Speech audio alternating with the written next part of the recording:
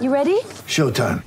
On May 3rd, summer starts with The Fall Guy. Let's do it later. Let's drink a spicy margarita. Make some bad decisions. Yes!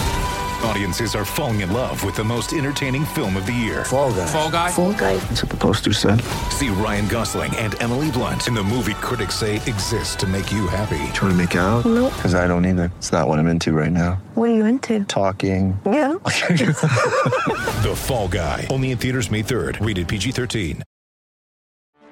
Get ready for the greatest roast of all time. The Roast of Tom Brady. A Netflix live event happening May 5th. Hosted by Kevin Hart. The 7-time world champion gets his cleats held to the fire by famous friends and frenemies on an unforgettable night where everything is fair game. Tune in on May 5th at 5 p.m. Pacific time for the Roast of Tom Brady. Live only on Netflix. When you need mealtime inspiration, it's worth shopping Kroger, where you'll find over 30,000 mouth-watering choices that excite your inner foodie. And no matter what tasty choice you make, you'll enjoy our everyday low prices, plus extra ways to save, like digital coupons worth over $600 each week. You can also save up to $1 off per gallon at the pump with fuel points. More savings and more inspiring flavors make shopping Kroger worth it every time. Kroger, fresh for everyone. Fuel restrictions apply.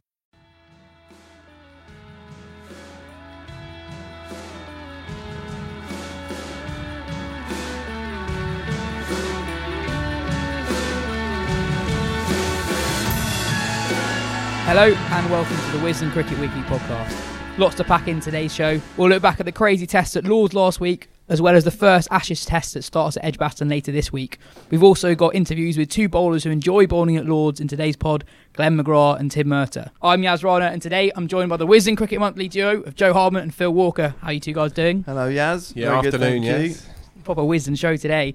Let's start with that extraordinary test match at Lords. England bowled out for 85 on the first morning. Tim Murtagh bowling one of the all-time great spells at the home of cricket, 5 for 13. Ireland post 207, a handy 121 lead, before Jack Leach opening the batting in the role of night watchman scored 92. Before England collapsed to leave, Ireland needing 182 for their first ever test win. And then Ireland obviously bowled out for 38 on a crazy third morning. I mean, Phil, where do we even start with that test? Good question. It's the extremes of cricket again. At lunchtime on day one, Ireland were in dreamland, and on lunchtime on day three, or just after lunch on day three, they were faced with the horrible reality of having posted comfortably the lowest Test match innings score in history at Lords. Despite that, they would have strolled away from Lords feeling hopefully reasonably chipper about the performance that they stumped up there. Tim Murtagh, obviously, on the first morning was everything that English batsmen would have had nightmares about, and at lunch there was the sense that something magical, really magical, had already happened. Whatever was going to follow from there on, something already quite marvellous had happened. 5 for 13, I think it was, Murtagh. And interestingly, the bookie still had England overwhelming favourites, even having basically given up an innings first up. And in the end, experience told, Broad and Woakes did the business in the fourth innings. But it was joyous and in many ways bizarre. You mentioned Jack Leach. Jack Leach was man of the match. He scored 9.5% of his first-class runs in his whole career in that innings. Well, that sums it up. It was a bizarre 3 days of cricket, and it was a shame that Ireland didn't win it. And I speak as an England supporter. It was a shame Ireland didn't win it. It would have been marvellous. As it is now, we just park that, put that down to a peculiar fever dream for a few days before the main event. But how glorious would it have been if Ireland did it? I think Niall O'Brien said on the morning of day 3, strap yourselves in for what could be the greatest of all Irish sporting stories. And although there's an element of hyperbole to that, it's not far off. It's a shame from a neutral's point of view that they couldn't pull it off, but what a peculiar, bizarre 3 days cricket. From an English point of view, the collapse on day 2 was arguably more worrying than the collapse on day 1. Tim Murtagh was bowling so well that kind of thing can just happen in cricket. Whereas on day 2, Jack Leach he played with reassuring simplicity, block the balls on the stumps, leave good balls and hit the bad ones. That was quite worrying, that collapse on day 2, right? Yeah, until Roy missed a straight one playing a loose shot that he was obviously absolutely furious about afterwards. It looked like him and Leach could just bat forever, which is a weird thing in itself when you're talking about Jack Leach batting forever. But yeah, and I see where you're coming from. I think as much as there were some shocking passages of play in that match that we perhaps didn't see coming, they didn't reveal any new shocks about this England team particularly. We went in knowing that England have a very flaky top order. We went in knowing that Moen's really badly out of form with the bat. We know that Bairstow's having a real horror run with the bat. These things are already there, so whilst they were shown up in an Ireland game, it wasn't like a shock horror. We also remembered that we have a fantastic group of seamers that are going to be very hard to pick from, and it kind of encapsulate the weirdness of their game, that almost it sits on its own and doesn't necessarily inform anything else, in that Leach, the player of the match, has been dropped. There's a good chance that Wokes might not feature at Edgbaston potentially if Archer is considered fit. So almost that game has just been forgotten. It was a kind of outlier of a warm-up game that has had little bearing on much at all, apart from possibly if Joe Root ends up batting number 3. Perhaps that shot. Is there a rumour that he might? There's a definite rumour there is. The suggestions and some of the things that Bayliss has been saying over the last couple of days, that he said, I made no secret of the fact that I'd like Roy to bat 3. To repeat that now, a couple of days out from the Ashes, leads me to think that it's at very least being talked about seriously. I'm not quite. The suggestion is that means that Roy drops down to 4. I'm not quite sure what that solves really. If you have Denley and Burns as your openers, that is concerningly weak to me. Did you see Nasser Hussain's prospective 11? Opener A and opener B. Opener A and opener B, with Root at 3 and Roy at 4. So if Bayliss, as I understand it, Bayliss seems to be alluding to the same lineup, right? Although I think they will be picking 2 openers. Yeah, sure. But I can see the logic of that. I mean, as I've said to you before, Joe, Roy as an opening batsman seems like a push. Roy as a number 3, you feel like he has a puncher's chance. Roy at 4 becomes more and more persuasive. I can see both sides of the argument. What I can't see is how that's changed over the course of a one match against Ireland. If he was good enough to open against Ireland with the assumption that he would continue to do that job in the Ashes, I don't see what's changed over that period of time to cause such alarm. Well, one thing that has changed very quickly is Rory Burns and how people are viewing him. Last summer, he was one of the players of the English summer, and it wasn't necessarily the runs or lack of runs that he scored, it was how he looked when he was batting. Yeah, look, it was agonising. He made 6 and 6 from 24 and 25 balls respectively, with no boundaries in there. He was out, caught behind both occasions, one to Murtagh, one to Rankin. The first one he was trying to hit mid-on to a ball that was seaming across him, going down the slope. And the second one he was defending pointlessly to extra cover. It's a sporting travesty when you see a player so higgledy-piggledy, so scrambled by the sudden absence of form, and how that dismantles your movements, dismantles your game bit by bit, and it's a cruel slice of luck on Rory Burns. 5,000 run seasons in a row, 1,300 and plenty last year as a championship winning captain. There was not one person following English cricket who didn't overwhelmingly say he has to open the batting for England and we have to give him a proper run. He played 6 test matches over the winter, made 2 good 50s, I thought, made a tricky 50 at Palakelly in a game that England won, and a good 80-odd at Barbados in the first test, before missing a straight one a tick before lunch against the part-time off-spinner. 16 away from a good 100 against Gabriel, Roach and Holder. He's batted twice now in England, faced 51 deliveries, and he's yesterday's man. Talking again of Nasser, Bumble also picked his team, Atherton also picked his team. None of them had Burns in their team. None Vincent of them had Milan Burns. were featuring quite a lot. It was quite interesting. He's obviously hanging on by his fingertips. I had an inkling, as I said to you, Yaz, last Friday, that he might, after the nature of Lords, he might have been dropped. I think, looking at where his technique is at the moment, and knowing what's going to come, knowing how he's going to get bombed by that cohort of quicks, I had a sense that England's selectors might have just overlooked him for this first test match. As it is, I'm glad, from a sense of fairness, that they've gone with him for this. There was an argument potentially to drop him without entirely discarding him, in the sense that if he's in such poor form, is it beneficial to even to him to put him into a test series against the Australian pace attack, and to send him back to county cricket and try and get some runs. Now, the obviously he wouldn't get much of a chance to get county runs in between, which is the issue we constantly have with the fixture also, schedule. It's quite frustrating because some people will dismiss him as a player. Oh, well, he's got runs in county cricket, he couldn't do it in Test cricket. That's not true.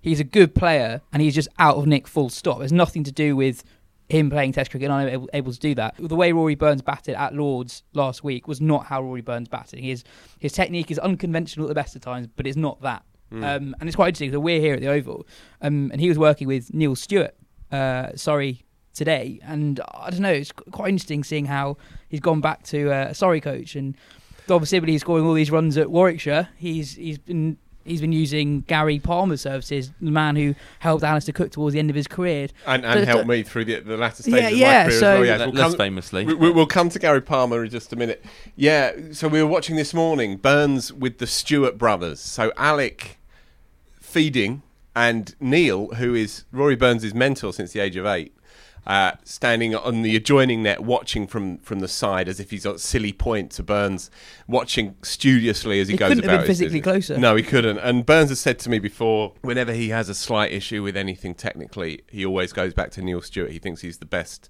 batting coach he's ever come across. It's no surprise that he was out there on Monday morning before the biggest week of his professional life. As I say, look, I'm really glad that they've given him a go here. He's hanging on by his fingertips, unfortunately. But cricket is a peculiar game, and if he can eke out a good 40 somehow, a little bit of luck as well. Luck plays its part, right? He didn't nick one last year. I was looking through his scores of late. The last four innings at the Oval, he's nicked off early on 3 out of 4. That kind of happens when you're out of form. He played a miss once at Lords, and he nicked 2. Another day you play a miss half a dozen times, you have a bit of luck, maybe a catch goes down and you're away. By no means should we be writing him off, because he's been the preeminent opening batsman for half a decade in county cricket. But this is the issue with picking him now, that if he does fail twice, maybe 4 times against Australia, then perhaps he does get written off. Perhaps that's just a line struck through his name, like there have been with probably Jennings or Lyth in the past. And I think that would be a real shame, because Is he in your team, Joe? He was in my team, yeah. For this upcoming game? He is, yeah.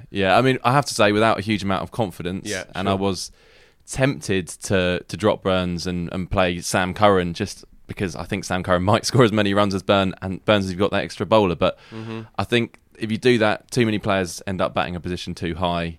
And also, I just think it's just a messy way to start a big Test series, to have a kind of ill-matched side.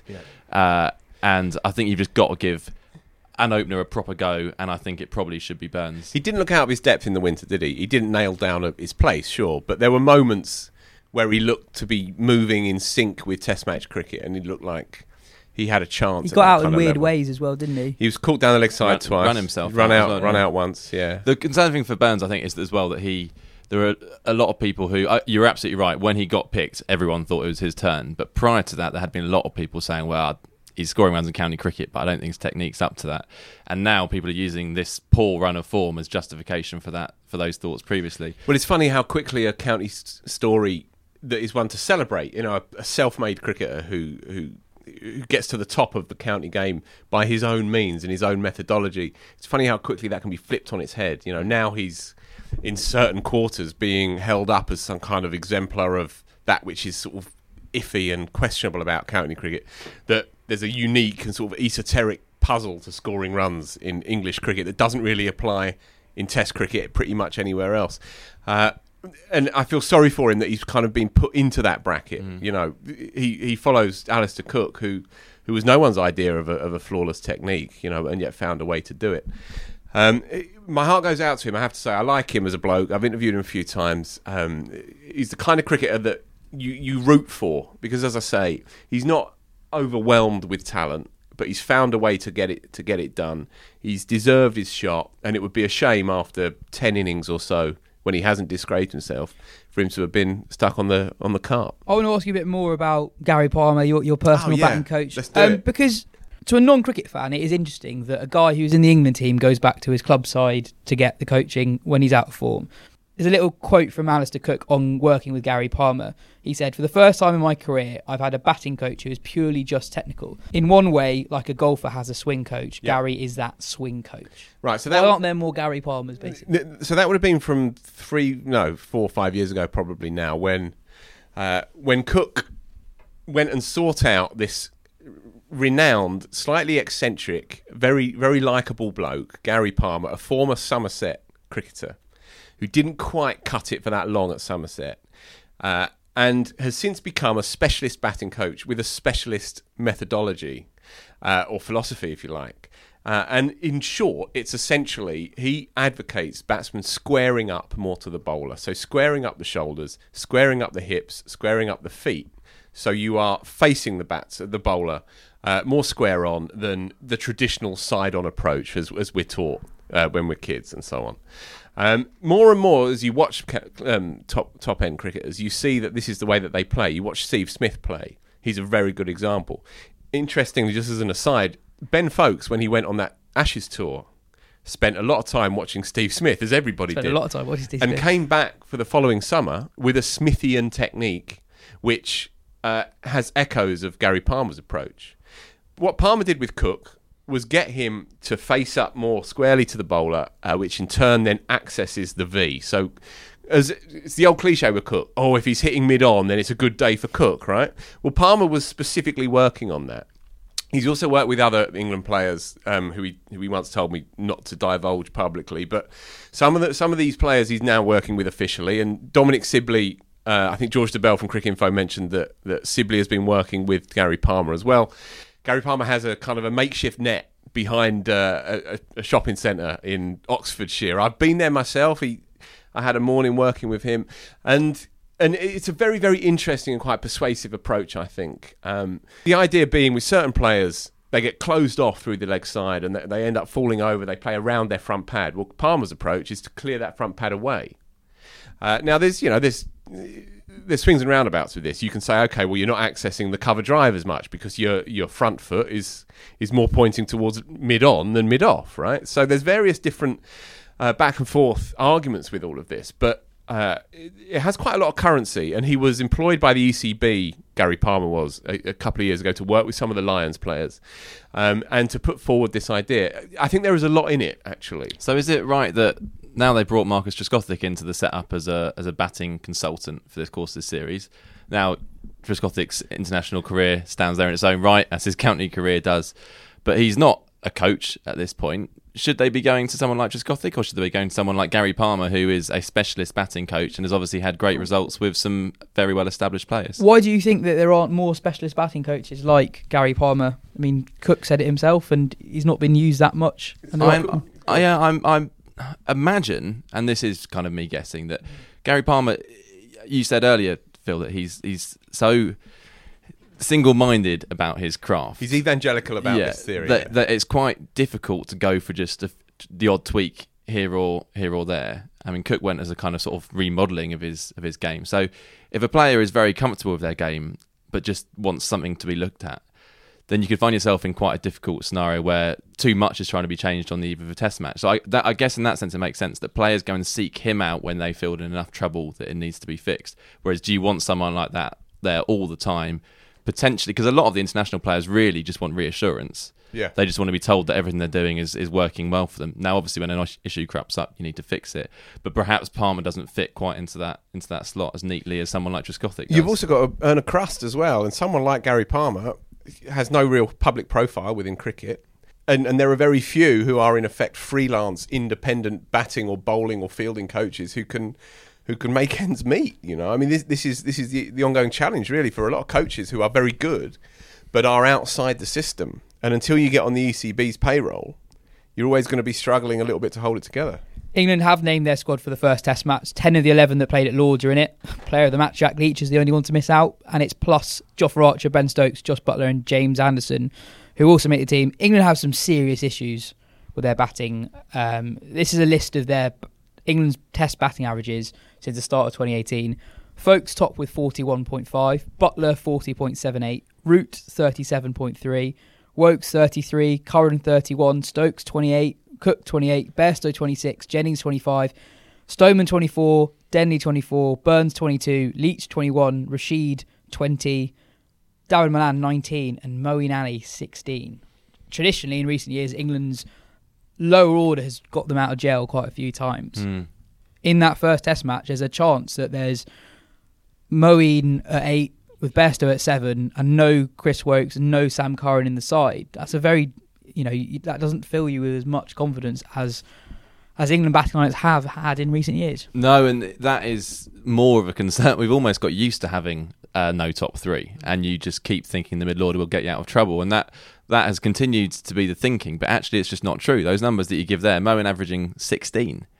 Bairstow, what do you say? 26. Yeah, I mean those aren't figures that are going to get anyone out of trouble. Since Bairstow, Stokes 28. Yeah, I'd be amazed if Stokes doesn't average higher than that in this series. Exactly, I think Stokes has in the last few months has looked a totally different player in all formats. There's an argument to put him up the order, I think. Yeah, absolutely. And Bairstow, basically, ever since he started opening in ODI cricket, averages 27 or 28, which is nearly 3 years of Test cricket where a player of his talent's averaging under 30. And to repeatedly be bowled by straight balls. I mean, people have been talking about moving him up the order. There's even suggestion that him and Roy might open the batting in a Test match. I think we're all getting a bit overexcited during the World Cup there, and that just can't happen, can it? He's actually lucky to have his place in this side. Really, if Folkes was fit, he's got a side strain at the moment, hasn't he? I think if Folkes was fit, you could very much argue that he should come in for Bairstow, bat at 7, and he's the better wicketkeeper. Bairstow's made 5 noughts in his last 7 innings in England, or is it matches in England? I know he's got 7 noughts out of his last 27 innings, full stop. Right, which is a lot. Yeah, it's the form of a number 7 and nothing more than that, really. Is it even? Well, indeed, yeah, indeed. Yeah, so is Bairstow looking to bat 7? Is that the mood around this pre-match? I think that's right with Stokes and Buttler to come back into the side. Bairstow drops from 5 to 7. Yeah. As you say, Bairstow batting at 5 with those stats, that's just not on really at the moment. Mm-hmm. So 7's a more natural position. But yeah, I mean those figures are just so alarming. There is a sense that we certainly got in the first innings against Ireland. He goes out there so pumped up at the moment that you feel like someone needs to try and calm him down. I know there's Owen Morgan said you need to kind of harness that energy, and you saw that when he scored that brilliant 100 in the World Cup when he came in for some criticism. But at the moment, it feels like a weakness in Test cricket that he's perhaps got to get into a different zone and just see out that first couple of overs, because those number of ducks are telling. Early today, Joe had the opportunity to speak to Ireland's hero in the Lord's Test match, Tim Murtagh. Looking back at that first innings, that incredible first morning when you took 5 for 13 and skittled England for 85, did you approach it any differently with it being a Test match, or was it just like another day at the office, opening the bowling at a ground that you know so very well? I guess in one way it was lucky that sort of surroundings were obviously, as you say, very familiar, and tried my sort of best to treat it as a county game almost, and I'm bowling at Jason Roy and Rory Burns for Surrey for Middlesex basically, but obviously it's a bit more special than that, and I felt a bit more nervous I guess than I normally would before a game, but I think that kind of seemed to go quite quickly. I kind of settled into it in the first over, and kind of those kind of nerves went. So yeah, I mean, as much as I could, I was trying to treat it as another game, but obviously it was, the biggest game that I've played in my career, so it was important that we kind of soaked up the occasion as well, and sort of enjoyed it as much as we could. There are a few guys in your team who haven't played much first-class cricket, let alone Test cricket. Yeah. Did you see it as your responsibility to kind of settle them down, or even kind of lighten the mood a little bit in the lead-up to obviously what was such a big occasion for Irish cricket? Yeah, definitely. I think the days leading up to it, I kind of tried to get round, especially the bowlers, just speak about the slope at Lord's. It obviously is quite unusual to sort of play on a ground like that, and a lot of the guys hadn't played there before, so I saw that as kind of part of my role as a senior player in the team, just to try and get the lads as relaxed as possible and sort of as familiar with the surroundings as they could be before the game started. So yeah, I mean, you can say as much as you want, but I guess it's up to the individuals to kind of taken on board, and I thought they did really well. The bowlers, especially, Mark Adair bowled, I thought, excellently throughout the whole game, and Boyd Rankin and Stuart Thompson as well. So, yeah, it was. I guess that was part of my role as a senior player. And what about the mood in the aftermath of that defeat? Because obviously there was a huge amount to be very proud of in that game, but then the final day obviously didn't go as you'd have hoped. Were there some very down cricketers in that dressing room afterwards? Yeah, there was. It was quite a weird kind of feeling because everyone was so sort of high after the first 2 days. I thought won pretty much 2 days out of 3, and we've had one bad session on the third morning, but that happens against quality bowlers and a quality team, and they blew us away that last morning, and I kind of said at the end, don't be too disappointed. That kind of spell of bowling would probably have blown away a lot better teams than us. So I think after the initial kind of disappointment, there was a lot to be happy about. We had all the families in the dressing room, and they kind of helped lighten the mood, I guess, and sort of made us aware of what a special occasion it was for them as well. So it's obviously disappointing to get blown over like that, but those conditions were almost unplayable, sort of with the quality of seam bowling that England have. Is it right that you have a dinner with Ed Joyce to thank for this chance to play international cricket? Yeah, pretty much. It was just spoken about over, I think, 2011, something like that, about 8 years ago now. He kind of just asked about my heritage and the name Murtagh being Irish, and I kind of said, well, my granddad was born in Ireland, and he kind of put me in touch with the performance director of Cricket Ireland, who was quite keen to sort of get me qualified and get all my documents in order that I needed to do to be able to play. So I'm thankful to him, thankful to my granddad, I guess, for being born in Dublin, to give me that opportunity as well. So that's how that all came about. You're 38 in a couple of days, I believe. I am, yes. Right? Yeah. You still seem to be bowling as well as you've ever done. That's at least the impression from seeing you the other week and over the last couple of seasons. What more are you hoping to achieve with Ireland? Have you still got a few more years of international and county cricket in you? No, well, I have to choose one basically at the end of this summer. We, as Irish players, can't play domestically as local players in England now, so it's getting to the stage where we have to choose one or the other, and I still haven't sort of made my mind up. There's discussions to be had with both sides still, so right. Unfortunately that kind of loophole's being shut or whatever, so we can't continue playing in county cricket as local players, so I'm going to have to make quite a tough decision at the end of the summer, really, just sort of which way I want to keep going. Okay, on England, just wanted to get your view. We seem to be perpetually locked in debate about the openers, and many have been tried, and none have quite been able to nail that spot. You'd have bowled at pretty much all of them over the years, I'd imagine. Are you able to put your finger on why so many have fallen by the wayside? Are you seeing clues in county cricket that the rest of us aren't picking up? I guess a lot of people want to bat in the middle order now. Whether there's an actual shortage of openers, I'm not entirely sure, but it is. Look, in England, it's tough work facing the new ball.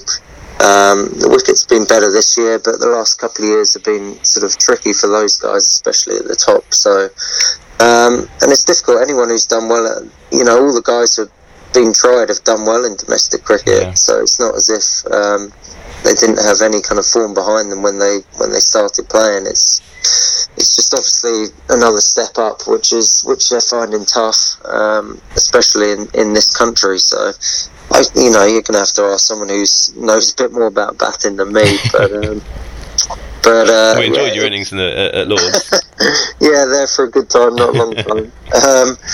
It's as I said, it's tricky, and a number of guys being tried, and I guess they've just got to try and stick with a couple of guys and give them a good solid run. But that's always difficult in Test cricket. Your kind of techniques get pulled apart, don't they, in one game, and you have one bad Test match and you're under pressure. So that's the nature of international sport, I guess, not just cricket. That scrutiny and all the analysis that comes with it is always going to be there. So as a young opener in England, there's no better time, I guess, to be sticking your hand up and wanting to have a go. So it is tough though. Who have you found trickiest to bowl at? Either guys who've been tried or potentially are still waiting for their chance?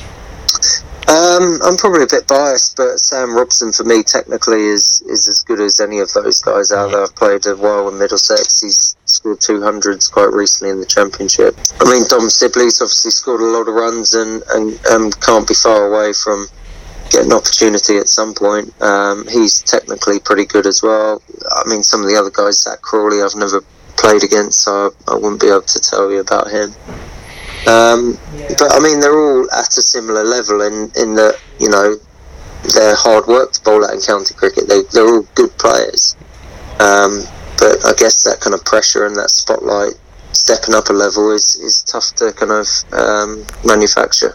So, Joe, Ireland came so close. Tim Murtagh bowled brilliantly, but I thought what was quite encouraging was that Mark Adair, one of the young uns making his debut, was crucial in both of those England collapses. I thought he bowled really nicely. Yeah, I heard him out a few years ago at Warwickshire, coming through as a really exciting young player. And I think he's let him go, right? Yeah, well, yeah. In order for him to play as well. Yeah, and all Ireland players are going to become overseas players at the end of the season. Well, that's interesting. So it's Irish players with him, isn't it? Irish players will count as overseas players from next year, but he's Northern Irish. And I'm no legal expert, and I'm sure neither of you are either, but I'm not sure if you can legally bar a UK citizen from working in the UK on the basis of where they're from in the UK. I could be talking nonsense there. It's a very good point, and well beyond us on this Northern podcast. Irish. That's not why we're here, yes. Yeah. Well, I really liked him anyway. He bowled well, excellent. Good pace, swings it both ways, and it was... I mean, looked like a bowler as well, shaped like a bowler, you know, and bowls that kind of heavy ball. Just, sorry, in brackets, I wanted to just mention Ollie Stone, who I was very impressed with. Go for it.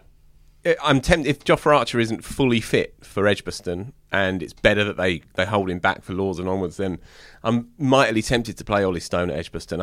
I fear a one-paced attack if England go in, say, with Stokes, Wokes, Anderson, Broad. I'd be very tempted to play Ollie Stone. I thought his spell on day one, after 15 wickets had already gone down, I thought it was excellent. And he cleaned up Balbirnie, who was playing nicely for 50-odd with a Jaffa and two wickets in that spell, I think. And he bowled sharp. He hit Porterfield, a sickening blow on the helmet. He offers something a bit different. And he looks, if he's fit, like he can do a job at Test cricket, I think. I don't disagree with that.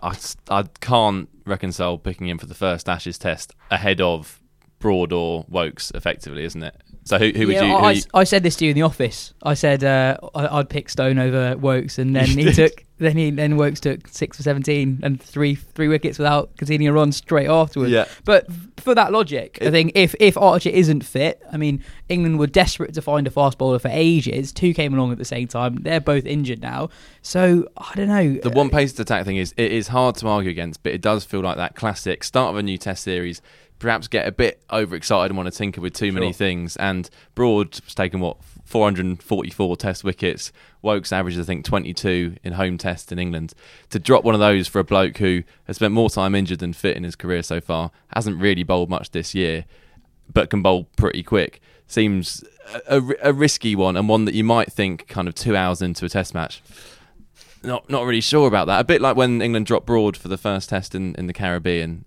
Different circumstances because for Sam Curran, they weren't going for extra pace. They just got the conditions wrong there. But I'd still really struggle to drop. Actually, I was listening to Alistair Cook. I was mulling this over as well, listening to Alistair Cook on TMS. And he was just like, well, yeah, of course you picked Stuart Broad for the first Ashes Test. How can you not pick that experience? Yeah. And the way in which he said it, I was like, well, yeah, perhaps we're silly to even be debating this. Yeah, and he will almost certainly play on Thursday. Ahead of Wokes anyway, I think. Do you think Broad and Anderson play? I think a lot of it hinges on Archer. You know, if Archer is not deemed to be fit enough, then I think Broad plays alongside Wokes. If Archer's fit? I think if Archer is out, definitely fit, and they believe he can do 5 days, then Wokes probably misses out, Yeah, harsh. Yeah, very harsh. It is harsh. In my team, I'm overlooking Broad, and we picked it for the website today. I bottled it and just claimed that Archer's not fully fit because it makes it easier to pick the side, and then it's sort of a kind of a playoff between Broad and Wokes for the second test, really, because Archer, when he's fit, has to play. Yeah. Australia have named their Ashes squad, just one spinner in it. No Joe Burns, Siddle returns, no Alex Carey, and Michael Neser, a more than handy all-rounder, made the cut. And Cameron Bancroft's back. Cameron Bancroft is back. Saw a headline in Australia putting the band That was very good, back wasn't together. it? Very, very good. Nice. Very nice. I spoke to Glenn McGrath earlier today about his thoughts on the Ashes. Glenn was speaking. First name terms, are you? Yeah. Oh, right, okay. Me and Glennie. Glenn is working with online trading broker Think Markets to encourage more young people to get into sport through the Think 2020 initiative. This is what he had to say. So Glenn, you're famous for your pre-Ashes predictions. What are you going for this time round? Yeah, no, I occasionally make a prediction, and so I've thought this time I'm going to sit on the fence a little bit and just see what happens in that first test. I think if the Australians can get off to a great start and win that first test, I'll be coming back out and saying 5-0, definitely, but I'm going to wait until the end of that first test. Australia have got a plethora of seam bowling options. Yep. Pattinson, Cummins, Stark, Hazelwood and Peter Siddle as well. If you were picking the team, which three would you pick for Edgbaston? Yeah, it's going to be tough. Pat Cummins is just bowling incredibly well. I think he's number one at the moment, and so he'll definitely play. Hazelwood, they'll be keen to get him back in playing, and I think a lot of it will depend on what the pitch is. If it's doing plenty, they want guys that can hit good areas. Mitchell Stark, on his day, if he's swinging the ball, is as good as anyone. But some days, the radar's not quite switched in. And James Pattinson's just been playing or bowling incredibly well, and just the attitude he brings and that aggression, you want him playing. So it's a tough choice. If it's a flat deck, I think Mitchell Stark will play. If it's a bit of a green deck, then maybe Mitchell Stark will miss out and I'll play Pattinson. With Siddle's experience of playing in England, the way Tim Murtagh bowled against England at Lords last week, would you be tempted to try and get Siddle in the team if it's a green pitch? You want to play everyone, don't you? So especially when the ball's moving around, and Sids has got so much experience, can just land the ball where he wants, and if it's just seaming around and the duke balls with that big seam is brilliant to bowl with. Someone like him could be pretty effective just on that length. It's tough to score. One mistake and you're out, and that's what Test cricket's about. So, we'll wait and see what the pitch is doing, and there's a lot of options. You had a great record bowling in England. As an Australian coming from Australia where the conditions are slightly different, what do you have to do as a bowler to adjust to English conditions? Yeah, it's a slightly different length you have to bowl. You have to get a little bit fuller. In Australia, just really hit that pitch and get that bounce, but you need to use the seam movement and the movement off the pitch here in England. So you've got to get a little bit fuller. And I think back to that 97 series, we played the first test at Edgbaston. We bowled pretty poorly, the wrong length. England won by 9 wickets. The next day we came off our long run for 2 hours out in the middle. And Jeff Marsh, our coach at the time, got us to bowl that right length, get it fuller.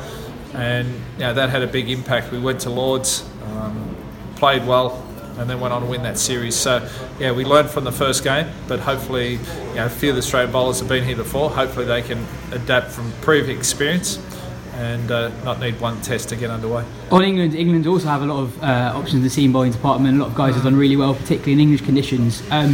You think that Anderson and Broad play and Archer as well, would those be the three that you pick? Well, they'll be keen to play Archer. There's been a lot of spoken about him. I think he's a quality young bowler. He's got a massive future in front of him.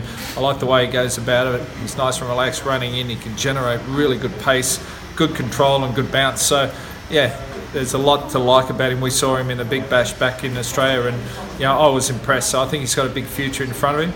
But to adapt from one-day cricket to Test cricket, it takes a little while, and you need that experience. And hopefully, guys like Jimmy and Brody can help him adapt a little bit quicker. So I'm looking forward to seeing both bowling attacks this series. On Archer, some have compared him to you. Actually, the way in which he bowls very stump to stump. What have you made of Archer start his career? And do you see any of him in you? Any of me and him? That way around. But I would like to have bowled at his pace and done it as easy. So, but I think he's got a massive future in front of him, and he's got everything he needs to be able to perform at Test cricket. And you've got a couple of senior bowlers there I mentioned before. He's quality. And one final question. England look likely to be opening with Jason Roy. How do you think he's going to go, and do you think he's got the technique that will thrive in Test cricket? Yeah, that's going to be one of the challenges for England. I think in one-day cricket he knows his game so well, but if he goes out and approaches it the same way in Test cricket, I think he might struggle a bit. He is a shot maker, but you've got to be able to adapt your game. And Warner did it. Warner started off one-day cricket and adapted his game to Test cricket. So for Jason Roy, he needs to do that. But yeah, that's going to be one of the big battles this series. How Australia's bowling attack bowls to their top order. If they get on top of them early, get Joe Root in a lot earlier than he wants to, then that can have a big impact too. So Joe, which bowlers did you pick for Australia? They've got Pattinson, Cummins, Stark, Hazelwood and Peter Siddle as well. Which three would you go for? Oh God, it's really tough, isn't it? I would certainly pick Cummins and Pattinson. So then it's between Hazelwood and Stark. As McGrath said, I think I'd just look at the conditions. I'd be tempted. I think I'd go with Stark, but it's really harsh on Hazelwood, particularly when the narrative was that he missed out on the World Cup, so that he could be fit up the Ashes. Why didn't he play in the World Cup? No idea. It's weird. It'd be hilarious if he then doesn't play in the Ashes because they're arresting him for the Ashes. The reality with the fixtures coming thick and fast, they're all going to play. They're not going to be able to do what they did in the Ashes down under, where they just played those four bowlers throughout and they took all the wickets. I don't think the tests are going to last that long. They're only bowling 20 overs a test. That is very possibly true for the reasons we've just discussed. Yeah. I think Bancroft's coming back in. I mean, he's now going to play, right? I think so. Think he will? I mean, there's an argument. He batted brilliantly in that Cape Town test, I thought. Yeah, made 80 odd, yeah. He was their leading run scorer in that series. He scored loads of runs in the Sheffield Shield. He's done well for Durham. There's an argument he just slots in. I mean, I've read some pieces saying, well, Australia have done this because they had to kind of reconcile with the past of the ball tampering, and until they had, I just think he was the man in possession. Fair enough, Joe Burns came in and scored some runs, Marcus Harris scored some runs, but against weaker sides, Bancroft knows English conditions well now. Joe Burns, by contrast, has played quite a bit of county cricket and never done well. I can see that as a sensible move, and it certainly makes for interesting viewing, isn't it? Yeah, and at the moment, Wade's in form, Bancroft's in form, Head's in form, Labuschagne's in form. You've got Steve Smith, David Warner. Phil, how do you see the series going? I think Australia will win. I think Australia will win 3-2, maybe 4-1. I think their pace attack is terrifying. I think they have 4, of which you pick 3. And Nathan Lyon is a brilliant off-spin bowler. They have those 2 big lads coming back. Steve Smith's a machine. David Warner thrives on being some kind of panto villain. He's not got the best record in England, though. Not got the best record, but he's played well invariably, I think, in England. He was brilliant at Durham in the game that they lost back in 2013. He made a brilliant 80-odd in the second innings and looked like he was going to win that game for them. But you're right, but I don't think that's because he's technically questionable, really. I think Warner will have his day. It's going to be a bowler's series, and my fear with England is that in bowling conditions, they fall over just too regularly. They've fallen over 4 times in a session now in the last year and a half or something. Crazy. England's bowlers are very, very good, though. Joe, do you agree with that? They are. I boringly agree with Phil's prediction. I put a little bit of money on 4-1. I think 3-2 is perhaps more likely. Just the odds at 4-1 look quite tempting. Yeah, I think when we talked about the last Ashes series, like, well, England have definitely got a much stronger middle order, and I think that's probably still true, but then just not performing that well. And I think in a low-scoring series, I just back Smith and Warner to score more big runs than I do England's big batsmen. And I think you're right. The pace attacks are both very, very strong, but I still think Australia's is a bit stronger, certainly a bit more intimidating. It's a really big series for Moeen Ali as well. I mean, we've had some great weather. You'd think that the spin is going to come into it. Moeen just doesn't look like a confident cricketer at the moment. Now he's bowled very well in England in Test matches for a while now. Is he going to be able to recapture that when his place is really under threat as well? We have said it about him, though, haven't we, a few times, going into big series. And you're right, he's obviously such a mercurial cricketer, but he could easily just go to Edgbaston and just take 6 or 7 for, you know, and then he's sort of back. And they'll take him on as well, which always gives him a chance. Warner will come at him as he did last time. Ben Gardner's writing an article as we speak on Moeen, and he did quite a lot of research into this. Moeen is like no other all-rounder who's ever played. Only once in Moeen's Test career has he averaged more than 30 with the bat in a series and less than 30 with the ball. He's either good at one of them or the other. Yeah. And right now he's really bad with the bat, but he's also been... He's averaging about 23 with the ball though, isn't he? So in that period where he averages 16 with the bat. 12 months? More than. And so he's not really an all-rounder. He's just, he's just one thing or the other. He's a batsman or a bowler, not both. So I don't think his position is under threat that much. I think he's bowling so well and has done. He's been England's leading wicket taker in the last 2 series that England have played in as well. So I think he'll be fine. I think it's just a massive series for England's big guns. It's Root, Stokes, Buttler. Right, Root. Finally, it's a huge series for Joe Root.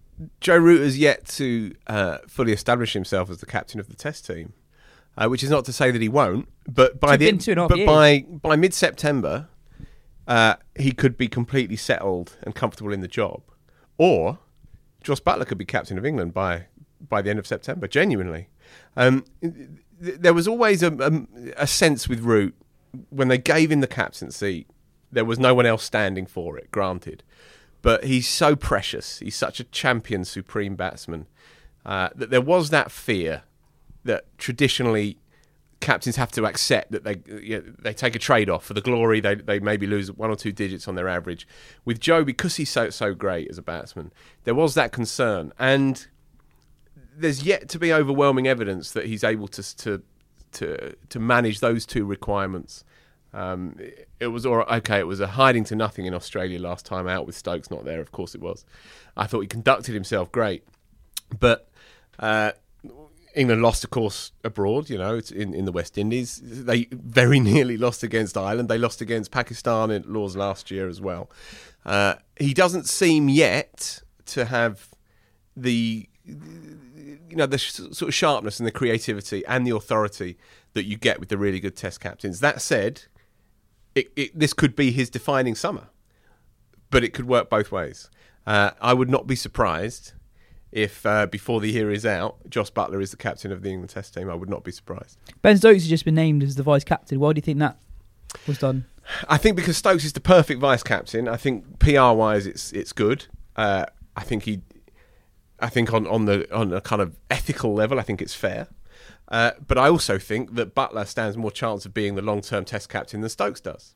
I think Stokes will always be the ideal vice captain, provided he goes to bed at 1:30 rather than 2 o'clock. I think that's all probably fair. I think the issue comes about if Morgan decides to step down as one day captain, which assume Buttler which I really from seeing the interview he did with Rob Key on Sky Sports, I really thought he didn't give too much away, but it felt like he was leaning that way. I mean, he was saying, look, I need to know that I'm still going to be here in 4 years and that I justify my place in the team and that it's right for my family. He was giving a lot of reasons to not necessarily continue. Right.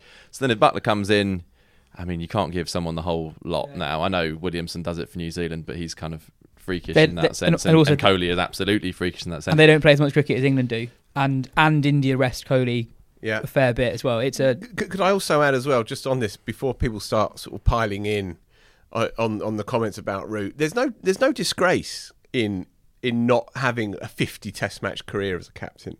There's been many great cricketers who have taken it on. It's not quite worked. The alchemy of the moment's not quite there. Sachin, but many others really. And there's no guarantee that just because Root was given the armband that he had to make a success of it, and he would be a failure if they were to agree pragmatically at some point that, okay, you know, you've had 20 Test matches, it hasn't quite worked, go back to being the best player of a generation. And this can come from him as well. He can ask himself, does he actually enjoy this job? Does he relish this job? I remember Graham Swan, who admittedly says a lot of things, but has shared a dressing room with Joe Root, saying he's just not the right choice as captain. That's nothing against him as a person.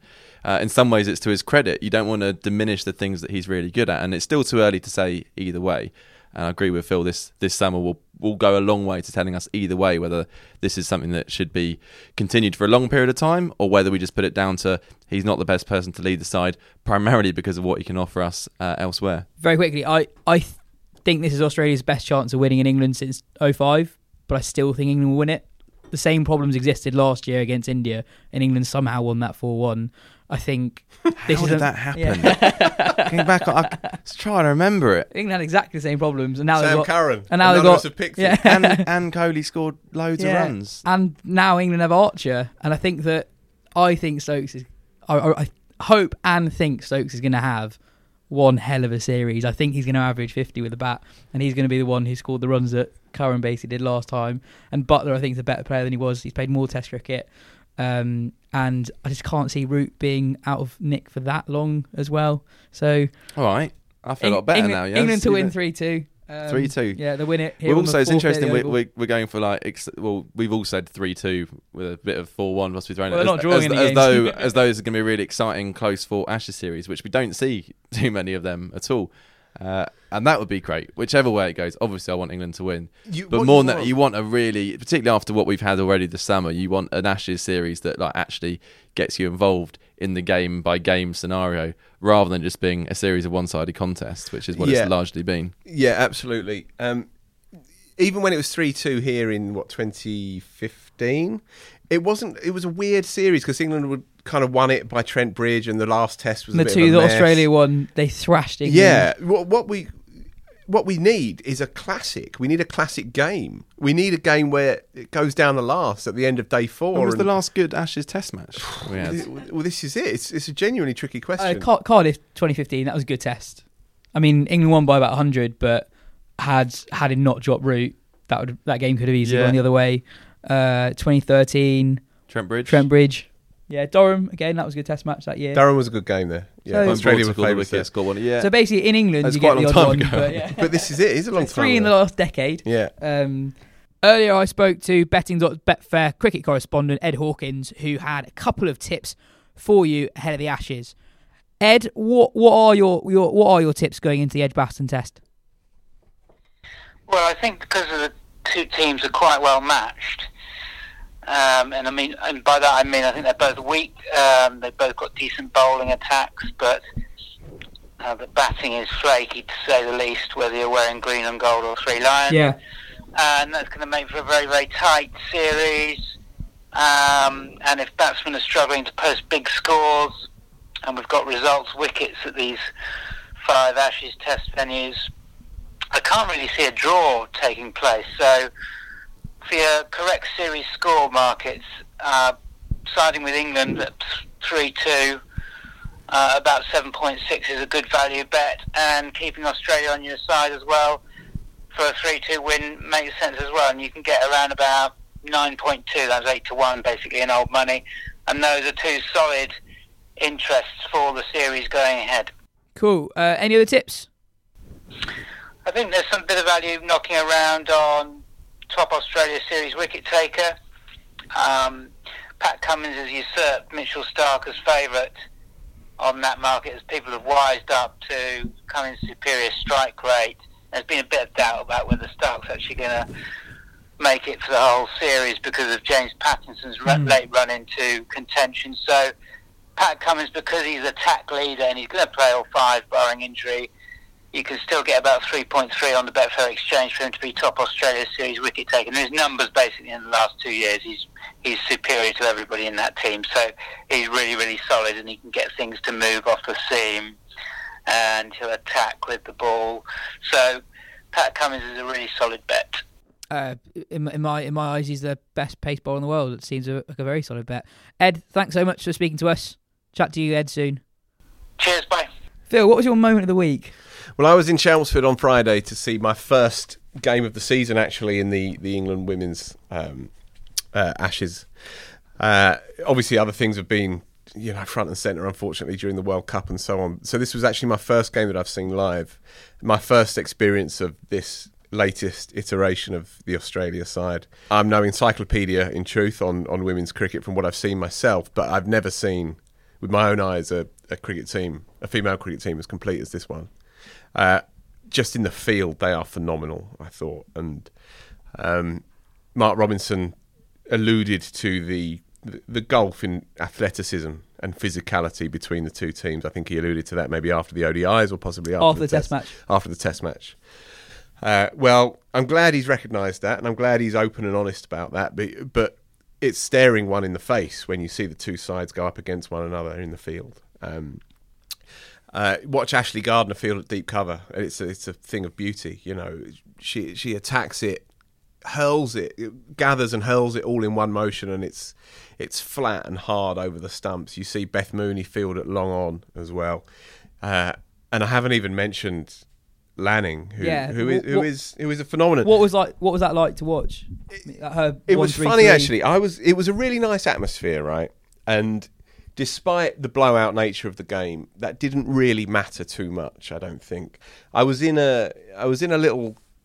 watching it as a punter, really, and I was with a group of friends, of which there's two teenage girls who are just getting into cricket. One of them plays cricket in Suffolk, and she's just getting going, and she's fascinated by the game. And we were watching Lanning together, and she was transfixed by her. And I said, she said to me, "Who are the best players?" And I said, "Well, Lanning is probably the finest, most complete female batsman ever."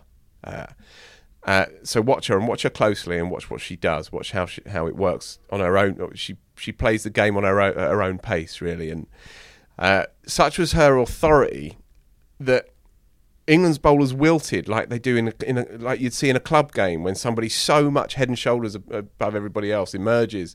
They just have to take guard, and already they're 50 not out. And she has that kind of aura. You don't make 133 not out in a 20-over game unless you're a very, very special cricketer. But there was something even deeper going on, I thought, really. And then in the second T20I, England got up to 120, had Australia 35 for 3.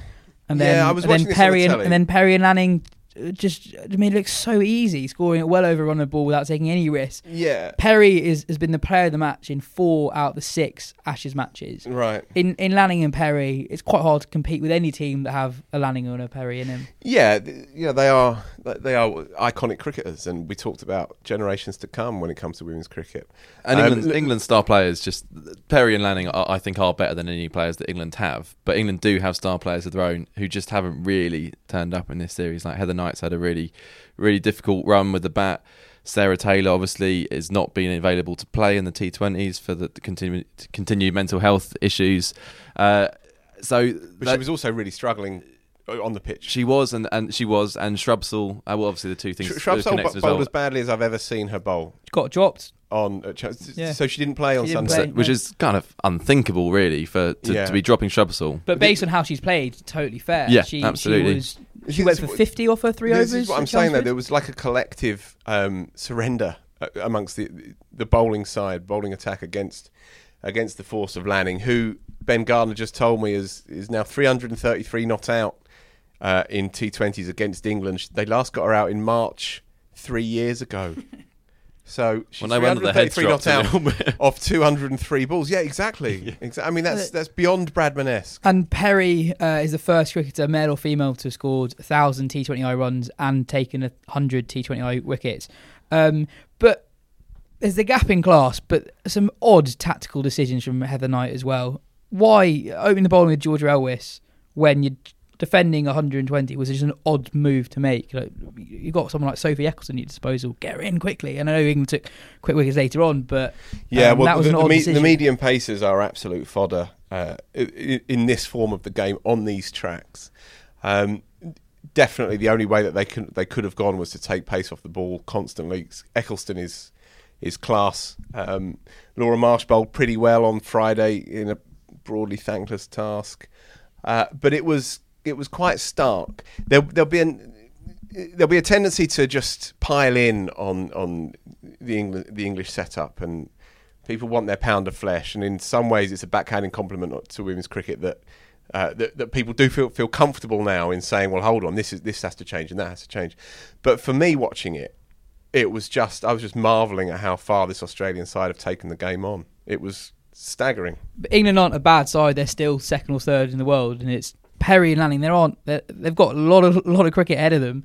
The next few years, and with the likes of Gardner and Molyneux coming through, this Australia side is the best in the world by quite a long way, and seems to be getting better as well. Well, this is it. I can't really see how England catch up Australia at this rate. there don't seem to be the young players coming through. There's loads of potential, but there's not the kind of the star names. We can't wait to see this person playing for England. I mean, the closest probably would have been Sophia Dunkley over the last couple of years. She wasn't picked for the and T20s. She hasn't played at all in this Ashes series. And not to be picked even for the T20s, I thought was really surprising. She's had a really good season in domestic cricket for Middlesex as well. So that I don't know the reasoning for that. I don't quite understand it. But it is a concern if the best young talent can't force themselves into a disappointing side who are out of form, then there are some pretty serious questions to answer. Joe, what's your moment of the week? Mine was here at the Oval last Thursday, the first T20 I've been to here this season. They're always exciting events, obviously quite beery events, but also lots of... Every time I seem to watch T20 here, something amazing happens. And it was a fairly kind of pedestrian first innings from Surrey. I think they got 140. And I was with I brought a few friends along to watch from our office who don't really know their cricket. So I turned to them and said in my kind of sage way, well, that's about 30 runs short here. And then obviously Glamorgan got bowled out for 44. So my prediction was way off. But that chase featured Tom Curran taking a hat-trick. Proper test match style hat-trick. It was, as well. yeah. Clean bowled the first, a couple of catches from Ricky Clark in the slips. And it's been a funny old couple of months for Tom Curran, who hadn't played a game for almost 2 months since the England warm-up games. Then it's part of this incredible game-changing thing for English cricket, but also on the fringes of the whole thing. So it must have been a kind of combined amazing position to be in, but also quite a frustrating one. And then he comes back and bowls against Essex and I think concedes 63 from 3 overs. So it was great to see Curran kind of back in the wickets, back doing what he does. And he did turn up to work on one of them electronic scooters though this morning, which was very strange, I thought. He's also got a wicket-taking celebration to rival Imran Tahir now, who's obviously here at Surrey as well. I think they're going to kind of do races across the Oval outfield to see who can go further than they've taken a wicket. Elsewhere, Jofra Archer was involved in another tie in his comeback from injury for Sussex. He likes a tie at the moment. He took 2 for 21 from his 4 overs as Sussex tied with Surrey. Not a bad bowling attack at Sussex. They've got Reece Topley, Jofra Archer, Tamal Mills, Rashid Khan, Danny Briggs and Chris Jordan, who isn't playing at the moment. And they've also just brought in Alex Carey, right? Yeah. Who got runs. Got to be overwhelming favourites for the Blast. Mills bowling rapid again as well, to the point where I'm wondering if he can keep doing that, he'll be on England's radar for the World T20. Oh, 100%. 100%. If he's fit, I think he's got to be in their plans. I think England didn't really pick him recently, A, through injury, but B, because they were kind of using the T20s to look at players they wanted to look at for the one-dayers. And I think now the focus will shift back to T20s. I'd imagine he'd be picked in their squads going forward. You'd think certainly a squad, wouldn't you? Yeah. Elsewhere in the T20 Blast, the Durham-Worcester game from the other day was an interesting one. Durham scored 181 from their 20 overs. A good effort, you take that. But Worcester chased it down in 12.1 overs for the loss of just 1 wicket. Martin Guptill scored an unbeaten 86 off just 31 balls. That's what he's going to be saying the rest of his career. I'm glad he's doing well. He's got over it. Big cricket news. Mohammad Amir's retired from Test cricket. He's just 27. Joe, why has he done that? Well, to focus on white ball cricket. That's the official line. The official line. He seems to be about to, well, the suggestion is he's going to come over and live here, applying for a passport to come and live in England, which was the impression when you interviewed him a couple of years back. He just raved about how much he loved living in England. And, his wife is English. She met him during his Southwark Crown Court case and had no idea who he was or what he was doing in that particular part of London. He credits her with having saved him, really. He loves it over here. They love him at Essex as well. James Foster said he's the most talented bowler he's ever kept to. He will probably, I imagine, have an eye on becoming an Essex institution over the next few years, I would have thought. And good luck to him. I like him. I like him as a character. I think he's great to watch on his day as well. I hope he has another 2 or 3 years for Pakistan. Bowling with the white ball. He was great in the World Cup. I don't question his decision on Test. Test cricket is probably his best format, though. Yeah, well, statistically, it's not, though, is it? In the last, I think it is. No, his last 6 tests, he averages 21. Is that right? Yeah, he had a lean spell, but then he came back. He in helpful conditions. UAE is worst place to bowl as a fast bowler in world cricket. A lot of players better than Amir are going to struggle there, but you put him in conditions that are good for seam bowling. He's brilliant, and there are very few in the world There's maybe not that many occasions though. I don't know what their itinerary's like for the next 2 years. But there's maybe just not enough in there for him to hang around. I don't know. I saw Ramiz Raja tweeting that Pakistan cricket have stood by him. They've been patient with him, and now they need him desperately. Really, that they need him to contribute and give something back. And I do see that argument to a certain extent. Although I do think Ramiz Raja said at the time that Mohammad Amir should never play for Pakistan ever again. So I'm not sure how those two things square up against each other. Well, I think it's a major shame. I wouldn't be surprised if he played a test again. In fact, I think I'd be surprised if he never played a test again. He's only 27. In 4 years' time, you could have a rethink. Whenever Pakistan play in England, there'll be a temptation for him to take more test wickets and B for Pakistan and U-turns in Pakistani cricket aren't unheard of, are they? Absolutely. Anything else? Yeah, we've got loads actually. Excellent. Loads. Let's fire through. So the first Test match of the Ashes at Edgbaston will mark the start of the inaugural World Test Championship. Good. It will see the top 9 Test teams in the world: Australia, Bangladesh, England, India, New Zealand, Pakistan, South Africa, Sri Lanka and West Indies compete in 71 tests across 27 series played over 2 years, with the top 2 teams contesting the ICC World Test Championship final in June 2021 to be played in the UK. What do you think about that? I think it's great. I would just add... Well, I'd add 2 things, actually. One, it's unfortunate that there's not exactly the same number of games being played amongst the top teams.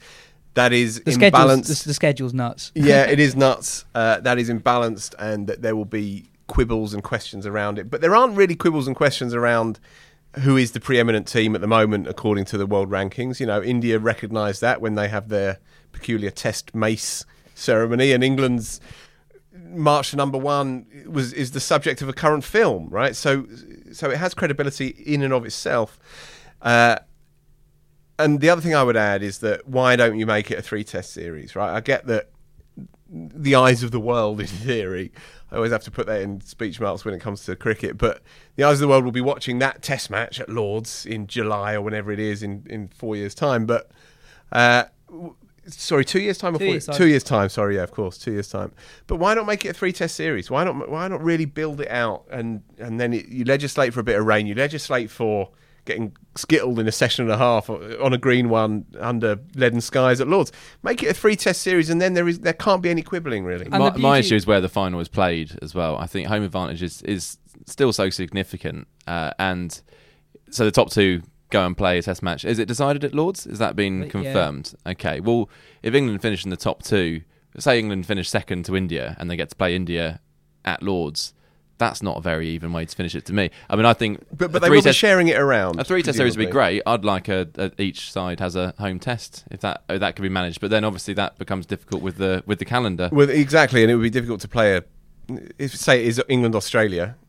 When do you play that 2-test series with enough currency and enough closeness of those 2 games? So as with all these things, it doesn't really work. But I don't think a one Test match to decide this whole thing is enough. No, I agree. I'm less concerned. I understand, obviously, home advantage is clear, but it will presumably be changing around every 2 years. So it will be in Australia next time, Sri Lanka the next time, India next time, and so on. I don't think Sri Lanka will be getting one, perhaps. No, but why not? I mean, they've had staged World Cups before, so... Talking of Sri Lanka and Bangladesh are contesting one of the most meaningless series you can imagine. Well, I mean, philosophically, all of this is meaningless. Yeah, but this is particularly meaningless. They're playing a 3-match ODI series just after the World Cup. There's no tests, there's no T20Is, just this 3-match ODI series. But on the plus side, Avishka Fernando batted like a dream again yesterday. He scored a 75-ball 82, continuing where he left off in the World Cup. He's quite good. And finally, we'll end with Singapore. Why didn't we go off with Singapore? Come on. Next week we'll lead with Singapore. So Singapore finished top of the T20 World Cup Asia qualifier standings with Nepal, who were quite good, finishing in 3rd place, which means that Singapore will go to the big qualifier in Dubai, where there are 14 teams, I think, playing, and they're vying for 6 spots at the T20 World Cup. Next year in Australia. Do you want to guess the 13 teams that have? Or 12 teams that have qualified so far for the... No, it's been a long show already. Well, so it's Scotland, Netherlands, Hong Kong, Oman, Ireland, UAE, Papua New Guinea, Kenya, Namibia, Jersey, and Singapore. Come on the jersey. Yeah, it's been a long show today. Well done for getting the end if you have indeed got to the end. Phil and Joe, thanks so much for coming on. Pleasure. Thank you, Yaz. We'll see you next week. If you haven't subscribed already, please do. See ya.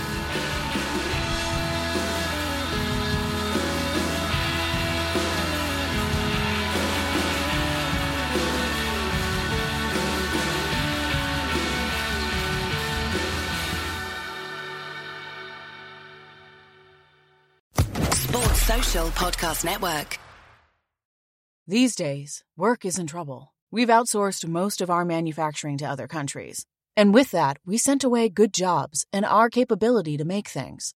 American Giant is a clothing company that's pushing back against this tide. They make all kinds of high-quality clothing and activewear, like sweatshirts, jeans, dresses, jackets, and so much more, right here in the USA.